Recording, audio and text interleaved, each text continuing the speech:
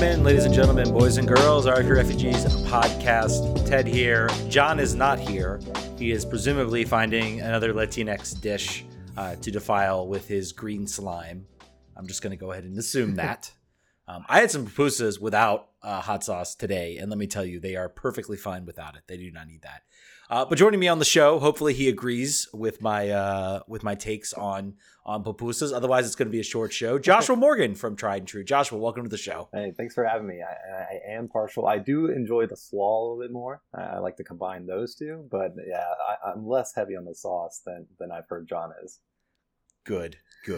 That is how it should be. You hear that, John? I might just replace you with him now. This might be it. All right, y'all. Before we get into the show, before we talk about the slate of games, I think it would behoove us to mention the loss of a great DC United supporter.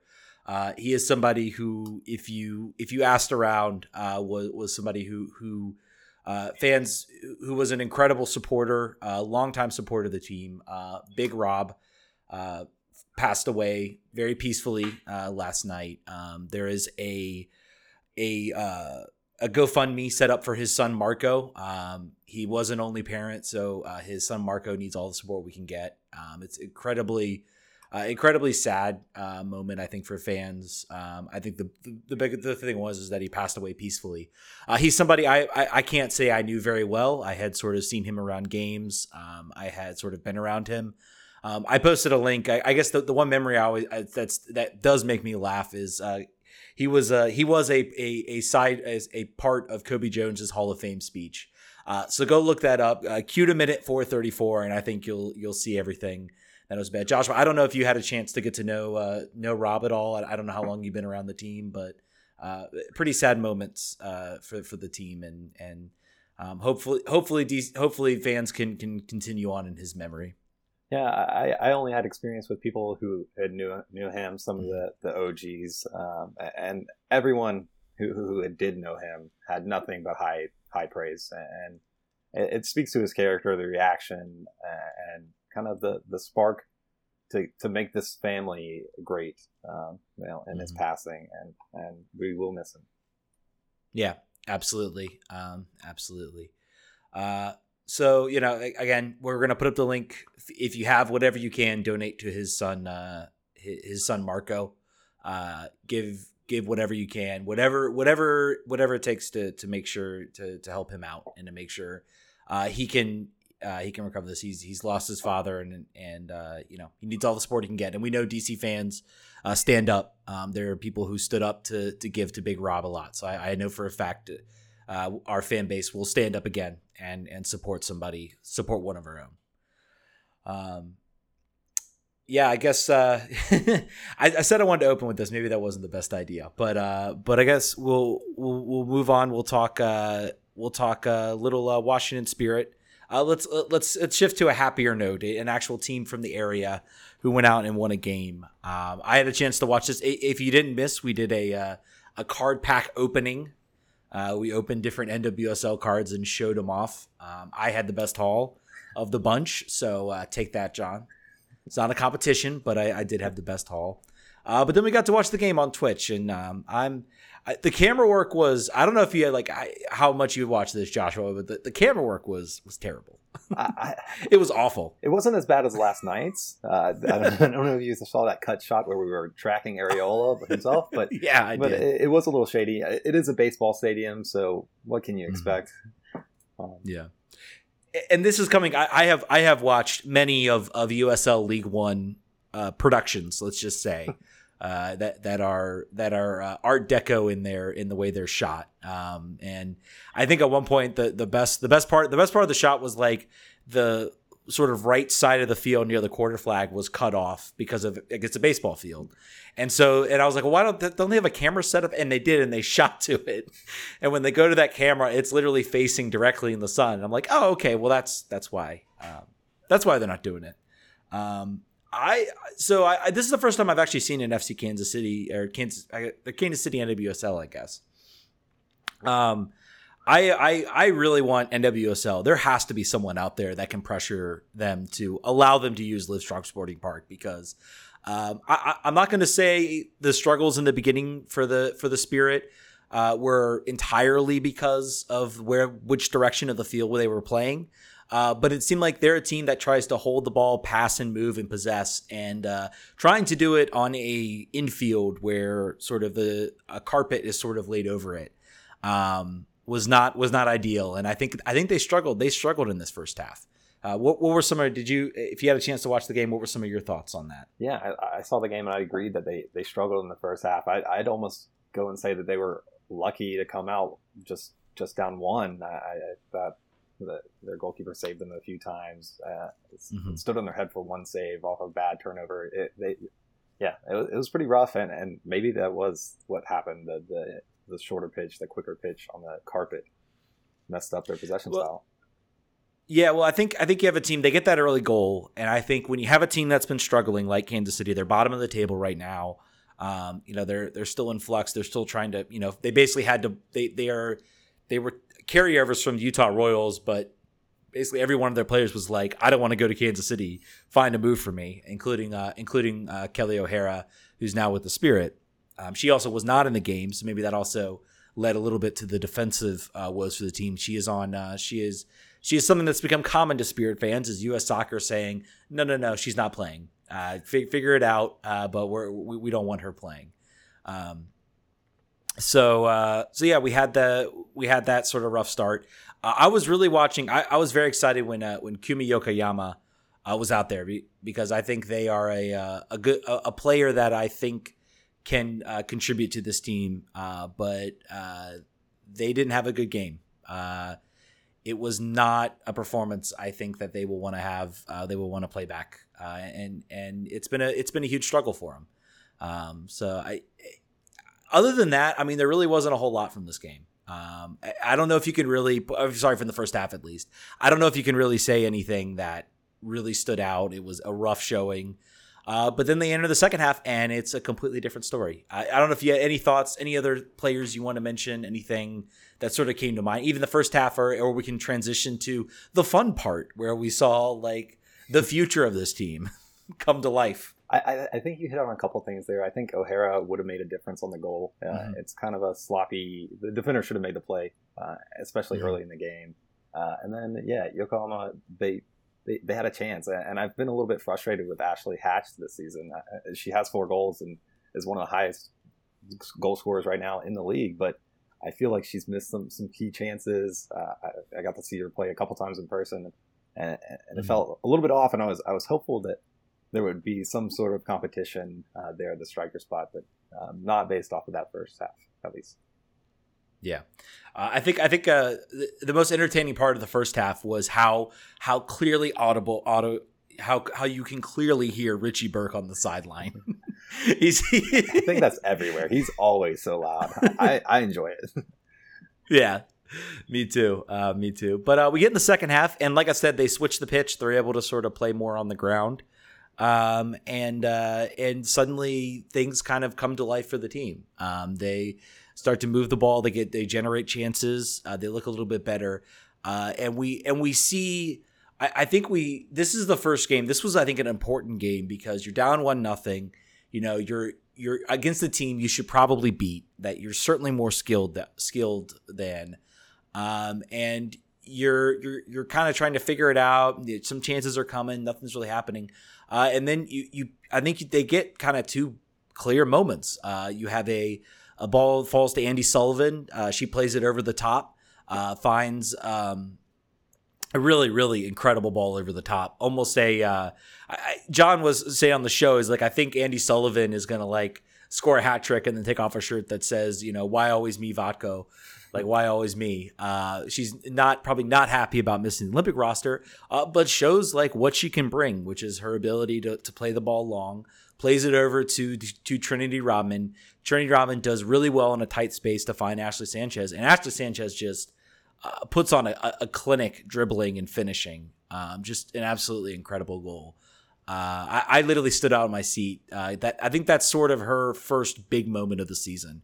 She may have had a couple of times, but that was the first moment when I was like, if we get more of that this season, we got something here. I think this is the type of player who you could have a dark horse, like MVP, dark horse championship team with the way Washington Spirit, if they can put that together consistently. Wow. Is that for Trinity or for Ashley? For Ashley. Yeah, wow. We'll talk about Trinity next. She gets her moment next. But. Okay. Yeah. Well, she does have a good moment here, and yeah, you could see this one coming, especially on this goal. They were controlling possession, especially. I think they had it for like at least a couple minutes before this goal happened, and then they Sullivan just tries something, puts it far post. Trinity's amazing, and she does that all the time. Her close control, her creativeness, and then decisiveness is just great. And I know she's about to have her moment, but I wanted to. And then Sanchez puts it away, and you love to see that.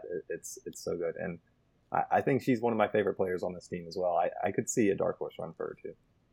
Yeah, I think my biggest thing about Sanchez has been consistency. I feel like she started the season, she had a little bit of a rough start. I think she had some personal things going on. I think that maybe was contributing to it a little bit. I think now that she's kind of over that, she has the season now. She's going to get opportunities. The Olympics are going to come up.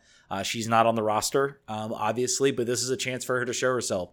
I say it's akin to I remember in what was it 2015 when Crystal Dunn did not make the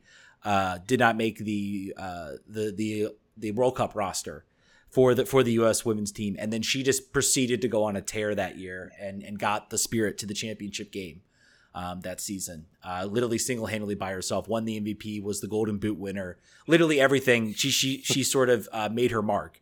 That she is now a huge part of that national team. So maybe we see the same thing for Ashley Sanchez, or maybe we see the same thing for Trinity Rodman. The U.S. attack is getting a little bit on the older side now. You look at the roster. You got Alex Morgan is, I think, in her 30s. Obviously, we know Megan Rapinoe's there. I think Christian Press she's the in prime player. She's gonna have her moment, but there's gonna be some turnover in that offensive her third. So I think this is a huge opportunity for both those players. Let's talk about Trinity Rodman, the winning goal. But I think it's worth mentioning Tori Huster just makes a play. Pressure, win the ball. I think Hernan Losada would be proud of that press. Just presses the ball, wins it. Nice ball over the top, and then Trinity Rodman does Trinity Rodman things and just makes a beautiful cut and gets the goal. I almost freaked out because I thought she got injured. Like, she literally just falls down, and I'm like, please don't tell me she's injured.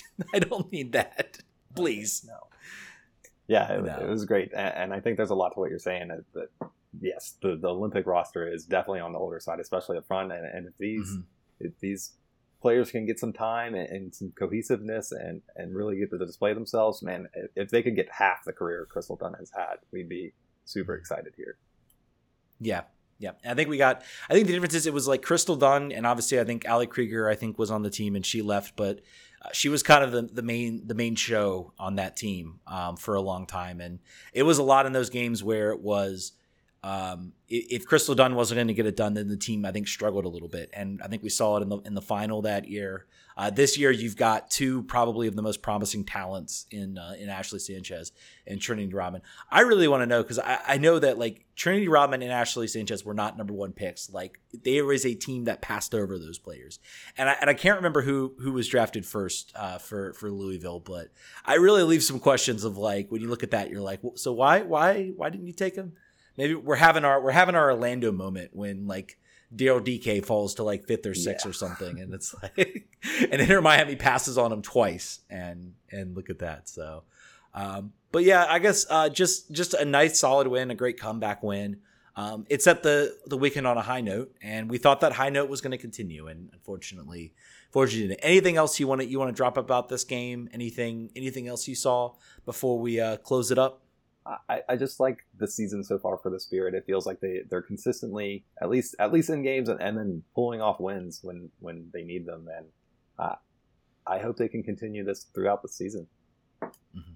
I think you hit a lot of this, because this was not, I mean, with both these teams, with both DC United and Washington Spirit, this is not supposed to be their season. They're supposed to be sort of rebuilding. I think the Spirit are kind of in year, 2 or 3. But you look at the talent, like, well, they got a lot of young talent, and basically they blew. I mean, we thought for a while that Rose Lavelle was going to be sort of the main anchor. They blew it up, and now they've got like almost a completely new, different style of attack that they've implemented. So I think we were all kind of like, when Rose Lavelle got traded, we're like, all right, I guess we're going through maybe a rebuild process. But what you've seen now is that's almost seems like it's ahead of schedule. Where now they're clearly a dark horse contender, and I think with DC we're seeing the same thing. We're seeing a lot of exciting. It's very different. It's excitement. It's interest. It's young players doing incredible things, and we'll let's shift gears. Let's talk. Let's get to the bad, or the maybe not so bad. I think there's some conflicting feelings about some fans about this team, about this game, and a lot of things. DC United went over to New Jersey, Red Bull Arena, decked out in blue, to play New York City FC. Losada made, I think, what was it, 4 changes in the lineup. He sat Brilliant, or he put Brilliant in. He put Nigel Roberto, obviously gets his first start, Moses Nyman, and I'm trying to remember who the other players were. Assad? Does Assad start for the first time in a while? Emil Assad. Yep. And it started off really very well. Let's talk about Moses Nyman, man. Just an unbelievable ball over the top. He went out early, and I was worried. I think we were worried. I was like, he pulled up. He had like a hamstring. Apparently, it was exhaustion, which was a little concerning. But just an incredible ball over the top. I think with that pass, I thought maybe we get like 3 years out of Moses before he starts generating some buzz. I think a year just got chopped off of that. I think we got 2 years with him before he's moving on somewhere else. Oh man, I've been trying to push down any talk of transfers over on our show, at least, and at least on Twitter. I've been, don't talk about it yet because they will come for this guy. He's way too good already for what he is, a 17-year-old player, homegrown, and I could see him taking that Germany route that we've seen so many times from MLS. I think he would really fit in there. I think DC got maybe a little bit lucky that the U20 World Cup did not take place this year. It was canceled because I'm wondering, 2021. He would have been, I forget where it was supposed to be played, but he probably would have been on that 2020, U20 World Cup roster and contributing for that team and maybe making a name for himself. And then suddenly that's when the buzz starts to get a little bit more pronounced. I think we're going to start to see it. I think he has to keep it up. And right now there still is very much a tight sort of logjam in that center of the park between Russell Canals. Junior Moreno is now coming back.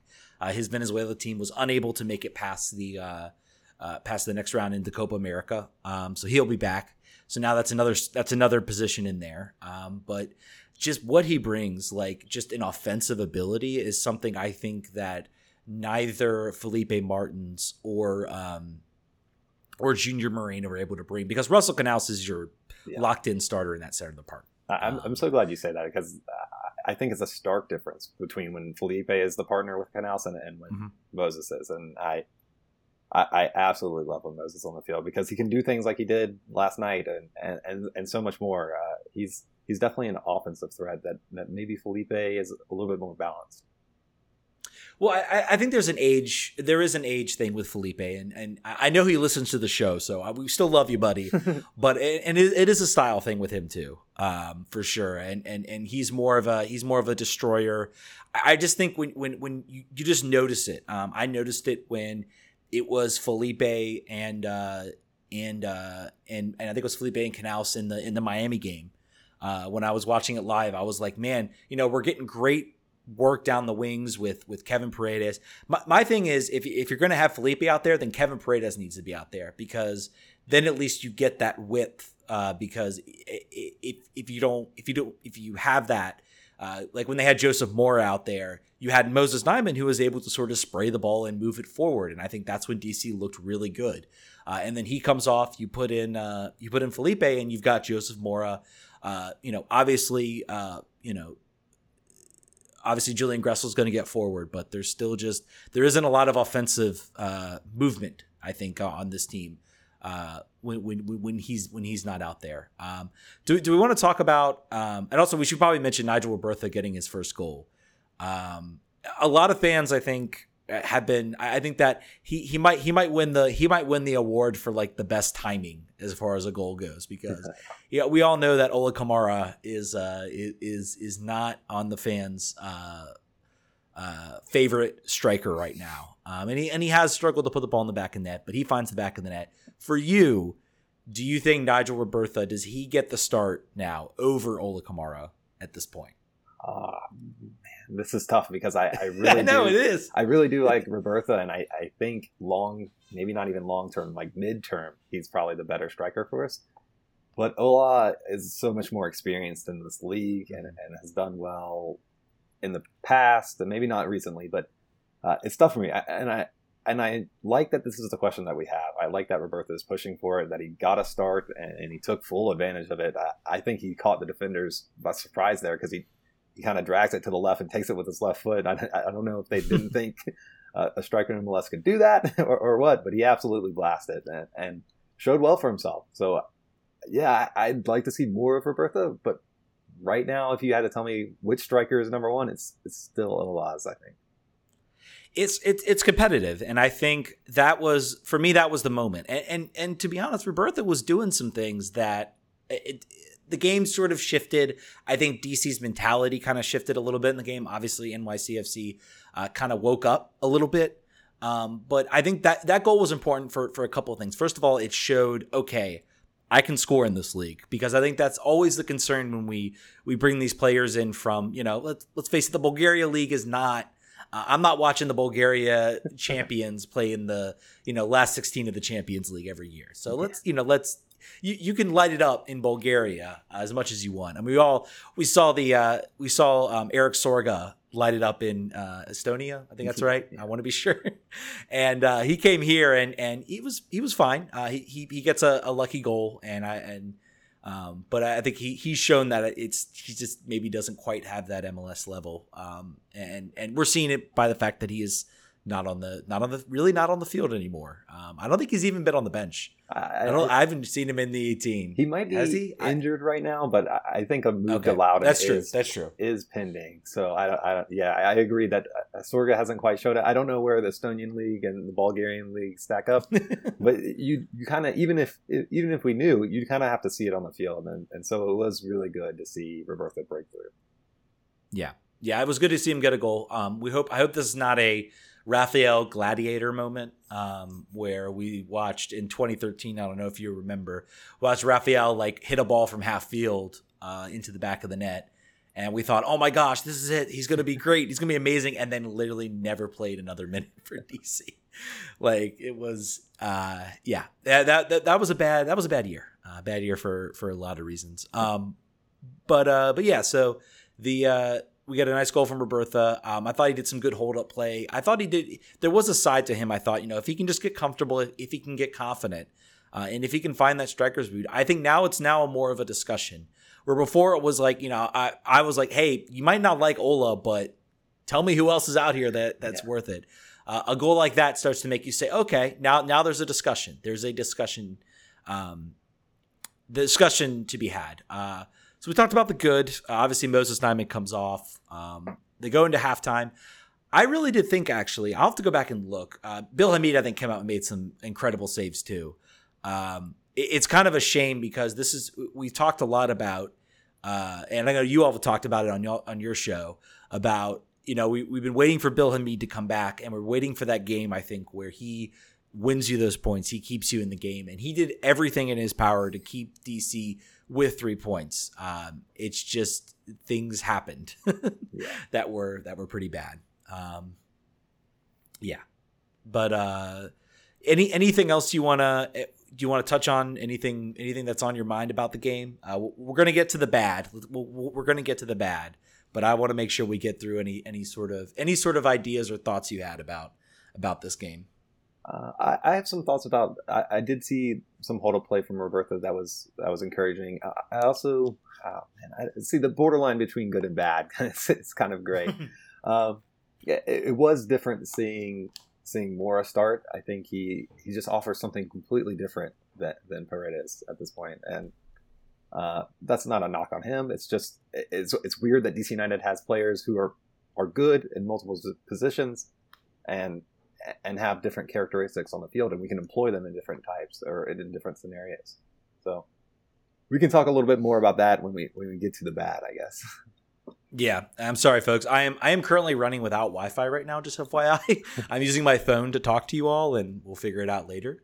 It's the nature of where I am right now. But some of the bad, I guess you can talk about. I'll start off. I have crippling fear now. I bought a Paul Arriola jersey, and it feels like every time I buy a player jersey, I like put some sort of hex on them and they don't play well. It started in the Miami game. I don't think he was bad. It just wasn't very good. Montreal wasn't better. And this might have been, I think this has been Paul's worst performance of the season.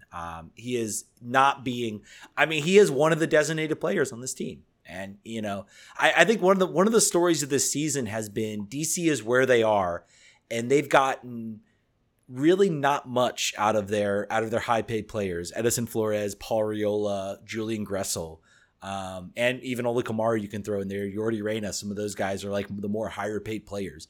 It's been role players. It's been the young homegrown players this year.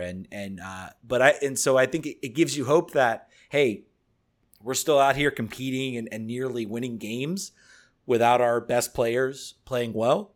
Maybe if that shifts, but Paul did not have a good game. I don't know if he had the same opinion, but I didn't think he was good at all. Yeah, I don't want to be too tough on him. I'm curious to see, did you see any kind of difference in the way he's played? Because I kind of saw him more up top sometimes, and I don't know if it's maybe his poor play was the result of us asking him to do something a little bit out of his comfort zone. Did you see that? Yeah, I did see him sort of play a little bit more up top. I think his biggest problem, is he's trying. I feel like he's trying to do his best. He's at his best when he is running at opponents full speed, and I feel like sometimes he gets held up now, and he's trying to maybe make a move or do something like that instead of, okay, if I get held up, maybe make a pass and then try to find another run. I feel like he's trying to do a little bit too much on the ball. He's trying to dribble. He's trying to slowly, sort of methodically move the ball in. And I'm like, you're at your best. He's at his best when he is flying, when he is just full speed ahead, dribbling fast, dribbling quick. I think that's when you see him have his best moments and his best opportunities. So I hope it, maybe it's just a matter of finding that right moment and he'll turn it around and have a better game. I thought and I know he can do it because the Miami game on the road, I think before the break, he was fantastic. He was like one of the best players out there on the field, I thought, in that game. And so I know he has it. I know it's there. He just needs to figure it out. I feel like Julian Gressel, I don't know what to make of him. I want to say he had a bad game, but I think he had some good service. He generated at least a few opportunities from his service. It's not all there yet. I don't know where he fits necessarily in the spectrum of good or bad. I feel like some people knock on him. I don't know. I feel like your show is maybe a little bit harsh on Julian. I don't know who. I mix up voice. I'm not sure who's the one who's being harsh, but I'm most of the time the Julian Gressel defender. I thought we should have drafted him when he was coming through, and then so I paid a little bit of attention to him in Atlanta, and he was tearing it up, and I was so excited for him to come here, and yeah, it's been mixed bag because he does create. He puts in crosses that you're like, this should be finished. But a lot of times it doesn't go, and I don't know if that's just like a chemistry thing or a bad striker or a bad striker, but missed chances. Yeah, it's tough. I don't know if he's good or bad, or if we just have too high of expectations for a right back. I do think his role is something that should get brought up because when he was with Atlanta, I'm pretty sure, yes, he did play some wing back, but he was higher up the field. And in this role, he's asked to sort of play as kind of a two-way player. He does get forward. I think he does really well. He has done really well. He has looked much, much better when Kevin Paredes is out there. because I think the biggest problem, the biggest deficit of this team might actually be Joseph Mora. Because when Mora's out there, suddenly teams are like, okay, we don't have to worry necessarily much about the offensive pressure from Mora. When Paredes is out there, they have to contend with both those sides, and that's when you're seeing the cross. You saw it in the Miami game, you saw it in the Montreal game. Once both those players are out there, teams have to account for that, and that gives more space on that wing. When you have Mora out there, who's does have some offensive tendencies, a more defensive minded player. Teams kind of say, okay, we're just going to focus our attention then on Julian Gressel because we know he's going to go up top. I like when Mora's out there, I can't remember any runs Mora does in the offensive third. I can't really come up with anything. No, I can't either. And I think you're right, because if you looked at the first few games, we were playing almost exclusively through the right. And now that Kevin's got a few starts and he's when he's on the field, you don't know what he's going to do. He's going to try to cut inside or he might get wide. So yeah, it probably brings a bit of balance, and hopefully Julian Gressel benefits from that. Yeah. Hopefully we see more Kevin Paredes. I think he made a sub appearance. I don't remember too much that he did in that game. That was as noticeable. And I think a lot of that comes from the role he was asked to play. Let's get to the bad. Let's swallow. Let's take that shot of badness. That was that final minute, because I was thinking, like, I was kind of watching this game and I'm like, okay, yeah, we're NYCFC is getting the chances, but I kind of feel like this team's going to see this one out, and this would be such a huge like signature win, like 1-0 over New York on the road. This is the type of game, I pay attention to where DC's playing and there's no other MLS competition, because that's usually the games where you see or not much competition. That's usually the games where you see more national media like talking about the game. And when it's at 7:00 with 5 other 7:00 games, people tend to watch other things. So I feel like the game against Miami where we won 3-0, I was like, no one was really talking about it. Was all look how bad Miami is, or that's kind of their takeaway. So I was like, man, this is it. This is the moment we're going to get. And then it was 1-1, and I'm like, okay, but it's still like hey, we'll get the point. That's a little disappointing. And then I feel so bad for Donovan Pines because he got cooked on that goal. And it's so sad because he has been so good, just so amazingly good. Losada's goal right now, because I'm sure he maybe feels at fault for that goal. Losada's goal needs to keep him up, because he has really made a major step in his game, and it was so sad. And then there were national media members that were cooking him. Oh man, look, he got burned. It was, that was rough. I felt really bad for him because he's been so good, and he played every single minute. I'm pretty sure every single minute of those games. Yeah, every single minute of those 3 games. Yeah. I don't think maybe he gets subbed out once, but yeah, and I think that was a huge factor. And yeah, the national media don't pay attention to all the games like we do. And so maybe they missed some of that. That he played 3 games this week, almost all the minutes, and it's the 94th or so, and he's, man, that's a big ask for a player who probably shouldn't be put in that situation. Mm-hmm. Especially someone who's asked. If he's more of a stay-at-home, if his team playing sort of a stay-at-home style, and Losada did sort of take responsibility. For that, the team was trying to push, I think, for that winner. I think they saw an opportunity, and they got burned on it really, really badly. I was a little bit upset at the Montreal game with how Hernan Losada sort of kept players on, I thought, for too long. Maybe that plays a factor in this game, but then he sort of did switch some things up. I was a little bit harsh on him. I thought he should have subbed some players out. Once it went down to 10 men, I thought, we've got some options where we can get some fresher legs. We can push for that goal, and we can sort of save some reserves for the New York game, which is your bigger game in my opinion. But you know what? I'm really not upset that I want my coaches to go for the win. If it's there, take it. If we lose a point or two because of it, so be it. I'm not losing too much sleep over that. I like the aggressive style. Yeah. Maybe it's Ben. Maybe it's just all the moments with Ben. I don't know, but I like an aggressive style. I don't know if you feel the same way, or if you're upset that Losada was trying to push maybe for that win, or try to go for it? I mean, that's been his ethos from the beginning. He said he'd rather win 5-4 or something ridiculous than 1-0, and I think it kind of came up in this game. And maybe there's a lesson to be learned there for both Pines and Losada. They're both early in their careers for DC United. But yeah, are we really going to be mad about a point on the road that we could have gotten in a month or two? Probably not. Yeah. I mean, I think it's important to know. I mean, I think if we're a team that is top of the table competing, knowing that we're going to compete for that top spot, maybe we're a little bit more upset about watching that slide. But I think right now we have accepted what this team is. We have accepted that we are a work in progress. We are a team that is going to it's going to take some time. It's going to take some time to build up, and it's going to take some time to put it together. And I think we've all sort of just kind of accepted that this is what it is. And I think there's upsetness and maybe a little bit of anger. I'm sure they're the people out there that think that DC should win every year and every year they should be champions, and this is unacceptable.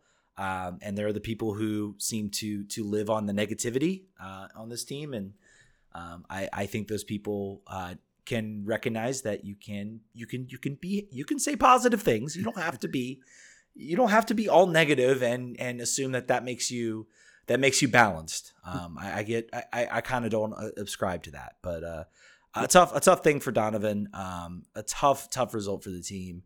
I guess the question is, one thing I want to add. I hope Hernan, I think, said, "Oh, it won't happen again. I won't do this again." I'm like, nah, man, do you keep this up? Like, if I see us start bunkering when we're 1-1 against like Toronto next week, I'm gonna be a little bit mad, man. Come on. Yeah. Well, what was it all for? If we go back to that.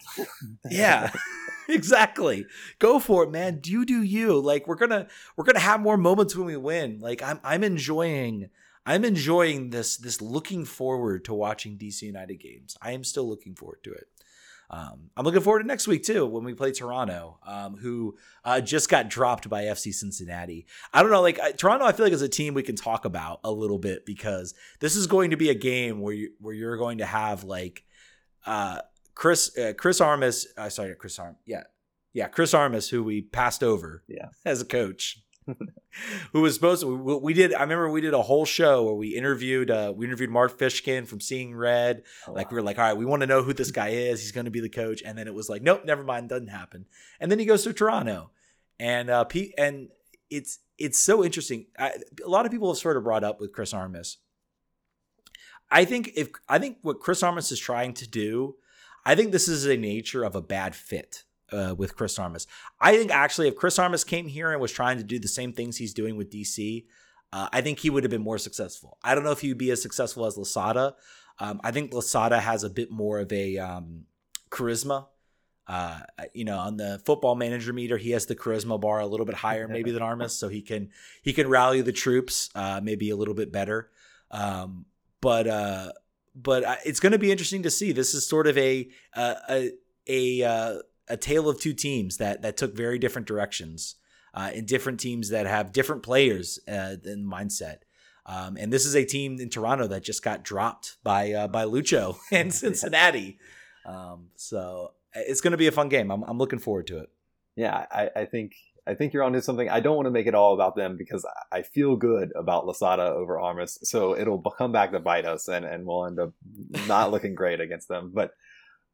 But overall, I think, you can't be mad at what we've gotten from Losada. The charisma and the ethos that he brings to the team, it makes DC United fun to watch again, like you said. And it's a little bit fun to watch Toronto struggle like this, and it might be the bad fit that you're talking about. I think it is. I mean, I feel like Toronto I feel like Toronto I think they were not expecting Greg Vanney to leave. I think that really took them by surprise, and I think they've almost panicked in their coaching to say, let's Chris Armas, go ahead, come on, do it. And I think Chris Armas is asking his team to do something, and the players have talked about it too, which is they're like, we're being asked to play a pressing team, and we've been built to be a possession team. And when you do that and you're trying to force it, that's not usually a good scenario. I have a feeling Chris Armas like looks back, and I think maybe he looks over at what Losada's doing, and he's like, I think I made the wrong choice. I think maybe if I had been here, I would have had a team that was a little bit more receptive. But I mean, I agree. I think we made the better hire. I think Losada is doing an excellent job, and it's going to be curious to see who comes out on top in this game. And it's going to be even funnier if, I don't know, maybe Josie Altidore, DC signs Josie Altidore. Hey, Kai Kamara is still out there too. We're looking for a striker. I'd love to see it. I guess we'll close this a little bit. You are a Charleston Battery fan. Yes. So you can talk a little about this. This is almost like it was planned. It was planned a little bit. But Loudoun United losing 3-0 to Charleston. Someone I think brought up a stat. It's like since beating like New York Red Bulls 2 last August, I think it was Ryan Kiefer, the Loudoun United are 1-14-1. So that's 1 win, 14 losses, and 1 draw. I think I got that stat right. I hope I did. But it's either way, it's abysmal. It's not good. But you're a Charleston fan. I know you're happy. So I know you actually watched. You said you caught the second half. Yeah. Like what? Anything you got from that game that was like noticeable? What I've gotten from, and I won't generalize the whole season, but I watched both the Charleston game that was in Loudoun and this one that was away to Charleston. And people have said this online that Loudoun don't actually play this bad. I don't. They just. It's hard to say a team is getting unlucky breaks when they're 1-14-1, but they play good soccer. It's just something in the defense falls apart, or something in the attack doesn't come through. 3-0 is harsh. I thought the 1-0 a few weeks ago was very harsh. It's tough, but I'm not sad about it. See, I think there is, so, it reminds me so much about, and I think it's the second time I brought up 2013 DC United, because that team that was constructed had no business being as bad as they were that season. They were not a good team. Let's be clear. They were not world beaters on that team, but they had no business, I think, being as bad as they were that season. It's something, it's like, I feel like it's almost a mentality thing. It's like, and I think we saw it a bit from Ben Olsen. We saw it from Ben Olsen teams. It was like, yeah, they weren't playing that bad, but they weren't really doing much that was really noticeable. Maybe you get 1 or 2 nice moments. I think they're more competitive than they were. 2020, you just throw out because that was a weird COVID year. They could not get players that could come down. I think that team was built to have players like, probably Donovan Pines, to have some of your sort of younger players able to, Eric Sorga, I think was sort of designed there, but to have those players be kind of in that team, moving between them, getting maybe a little bit boost in talent. And that couldn't happen with the way COVID was set up. So that team was not built to the constructed well, let's say, because they assumed that they were going to have some loanies down from DC. And then 2021, it seemed like they built more of a solid team, and they were actually able to utilize some players down in Loudoun, so from DC to Loudoun. Camardi Smith is now going to be there as well, so I'll be curious to watch him and see how he does. You're right; they're not playing badly. It's just not coming together. It's whatever it is, snake bit, whatever you want to call it. So. Not good. All right. I think that's going to do it for this show. A little bit of a shorter show than what we've had. I apologize. I'm sure maybe there's some people in the chat rigging me up. I cannot see you in the chat. I apologize. But yeah, I guess, Joshua, before we let you go, man, tell the good people where you can listen to Tried and True. Yeah. You got your podcast. You cover DC too. So yeah, every post game we try to go as soon as possible. Normally it's like 10-15 minutes, but sometimes if it's super late, we'll be the next morning. But you can find us on Twitter at Tried and True DCU. We're on Twitch and YouTube with the same name. Just search us and join us. It's a lot of fun. It's not a lot of analysis. We're not here for calm, easy takes. We're here to express our feelings and positive, negative, and hopefully get end on a positive note and help you all out. You guys are the hot takes. You guys are the energy. You guys bring the energy, and we're I think if we did, we see the reason we don't do the hot takes is that's what happened to me in the Montreal game. Was I was heated at that moment and I blew up on that podcast, and that's why we are smart and we push me off until the next day when I get to sleep and have some time to think about it. Trust me, there's some games where I wish I had slept on it. It always, hey man, it's all fun. Well, Joshua, thank you so much for joining us, guys. We will be back. I think we're going to have another Spirit player interview lined up for you. I've been sort of following John while he's been communicating that and getting that together on vacation. So definitely stick around for that. John will be back next week. And guys, we will catch you next on Thursday for our normal Thursday show. Vamos.